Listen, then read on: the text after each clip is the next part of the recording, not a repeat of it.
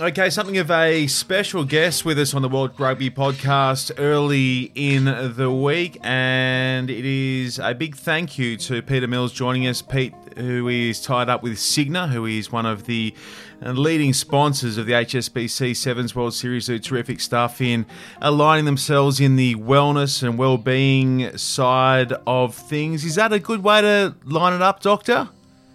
Yeah, Sean, we're a health services company. Now, most people know us for providing health insurance, but we're more than that. We're about really trying to help people on their health and well-being journey, right from the wellness side of things to when they need really acute medical care within a hospital. Give us a bit of a background on yourself and why we've got you on the phone all the way from the UK this morning. Thanks. Yes. So, Sean, I'm a doctor by trade. I live and work part-time still for the NHS in London. I've been with Cigna for 5 years now to develop out the health, the well-being, the medical management services that we deliver to our clients around the world. Beauty. So that leaves you in the perfect position to sort of help us through the next little bit of time in terms of working through this podcast. And it's something that we sort of touched on before hitting record on this. This isn't geared specifically to players. It's more just the rugby community, fans, coaches, anyone who's tied in any which way. How do you think we might be able to help our rugby community over the next 20 minutes? Yeah, Sean, I think there's a lot of fear and uncertainty out there amongst the general population.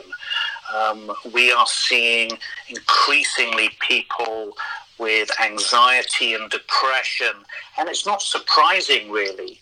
We don't know what's going to be happening with this viral pandemic. We have issues with isolation. There's some people who are on their own, or there's some people who are isolating with family and they're having relationship problems. There's employment concerns as well. Some individuals have lost their jobs or they've got real uncertainty with their jobs. Others, they're trying to adapt to a new way of working and the expectations from their employers into how productive they should be working from home. And then finally, there's the additional responsibilities layered on top of all of this. Homeschooling kids, looking after elderly relatives, trying to make sure they're okay. And it's not surprising then that all of this is coming together to have a major impact on our mental health.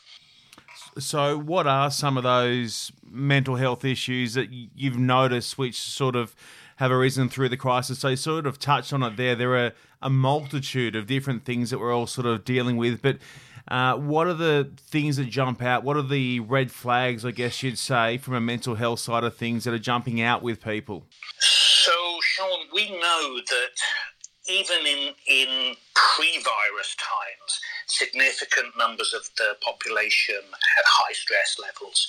We do an annual survey, global annual survey, and we've shown that something like 70 or 80% of people are experiencing high levels of stress on a regular basis. And of those people, about 20% of them are really struggling on a day-to-day basis.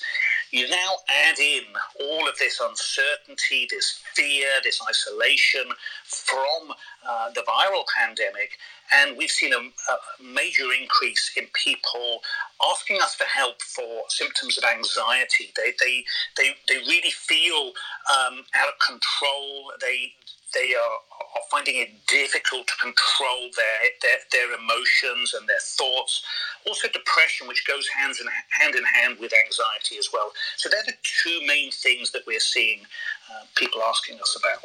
Let's break those up. So if someone comes to you and they're saying they feel anxious about COVID-19, about the situation they find themselves in, around some of those issues that you've highlighted just a moment ago, what's one of the things that you might suggest to someone in terms of helping to deal with the anxiety side of things? There's some really good treatments that are available for individuals with anxiety and depression, and they're called CBT treatments, cognitive behavioural therapy treatments. And the great thing is that even though we're in lockdown, you can access these remotely. So we have a network around the world of CBT practitioners that we can refer our customers to, and they can get one-to-one CBT therapy, over the internet, either telephone or internet, and of course, of this approach to managing anxiety, to managing depression, has been shown to be really effective. And it's about changing the way you think about situations and getting more control over your emotions. Because if you can control those emotions, you can then control your behavior as well and how your body reacts. Tell me, why does the depression side of things link so heavily into the anxiety? Again, there's sort of two parts of the same sort of disease. We know that anxiety and depression is a physical disease. In the past, many people would tell you to pull yourself together, or just get on with things, suck it up. We know now increasingly that they are physical diseases. They're abnormalities of your brain's chemicals, how they are produced, and the impact that has upon how you think about things, how you approach the world. With that understanding, I think has come some great treatments. But also in the past, there's been a tendency from my lot, from the medical profession, to really just dish out pills rather than start to get to the root causes of some of these symptoms that people have. From your position and seeing the world be turned upside down on pretty much every single front for all demographics scattered around the planet, what positives do you think we might be able to, if there are any, draw from what a lot of us are going through at the moment? Yeah, it's sometimes difficult to see the positives in such a situation, but I think there are. And again, this is about reframing how we look at things as human beings. One of the things that I think is a huge positive, if harnessed appropriately, is reconnecting with family. Many of us are with family, spending protracted periods of time with people that we love. That can cause its problems, but it can also really give us a boost. Who would imagine that we'd be able to spend so much time with our loved ones outside of the normal holiday vacation time? So there is that positive if used appropriately. I think it also brings out the best in people as well. I was listening to your podcast and Maxim Mbanda, and just what he was doing and really bringing out the best in him as an individual. And I think this is something that we should celebrate. What would you be suggesting that parents could help their kids with at the moment? I know I've read of a number of situations. I've spoken to family friends who've got kids who are kind of a bit uncertain around things at the moment. What would you think or suggest would be a good way for parents to allay any fears that kids might have? There's many good charities and government bodies out there who are giving specific recommendations about how to speak with kids. Obviously, it depends upon how old the kids are and where you're based as well, the cultural side of things.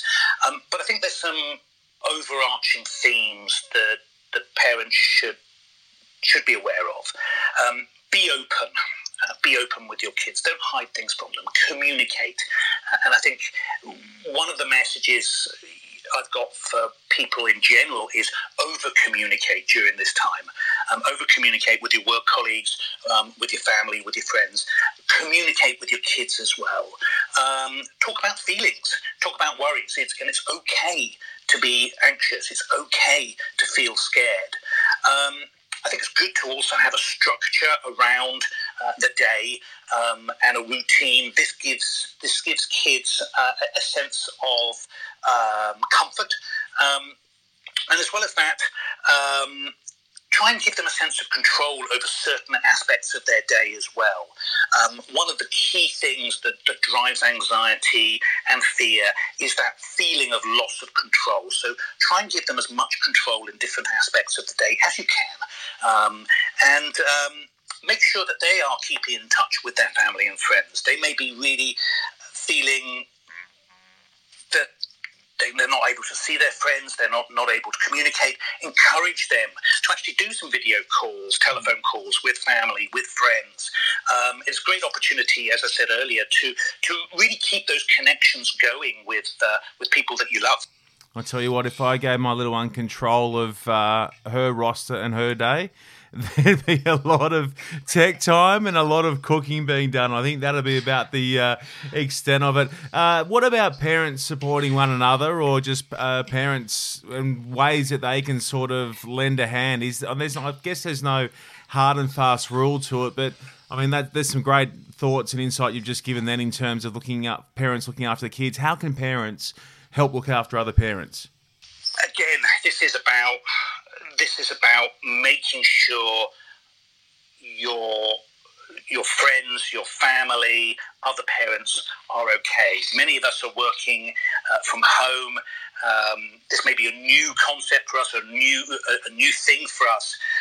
Maybe homeschooling as well. I think in general, if you're talking about a household, establish rules and roles within that household.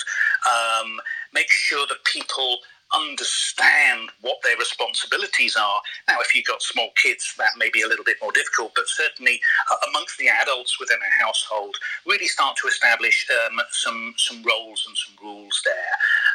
I think it's important also to designate a quiet space within the house. So people know that if you are in that quiet space, you want time on your own, and you want time to kind of adjust and calm down, or just recharge. I said earlier, over communicate. It's really important to actually spend more time communicating with each other. And I guess one of the final things that I would suggest is don't get too obsessed with the news and social media. It's very easy to have the news on 24/7, rolling news, or looking at the social media all the time, and you get yourself whipped up into a bit of a frenzy with that. So if you find that's happening to you, limit it to a certain period of time during the day, maybe an hour in the morning, an hour in the evening. The news doesn't actually really change that much, and the rest of the time is just filled with fluff.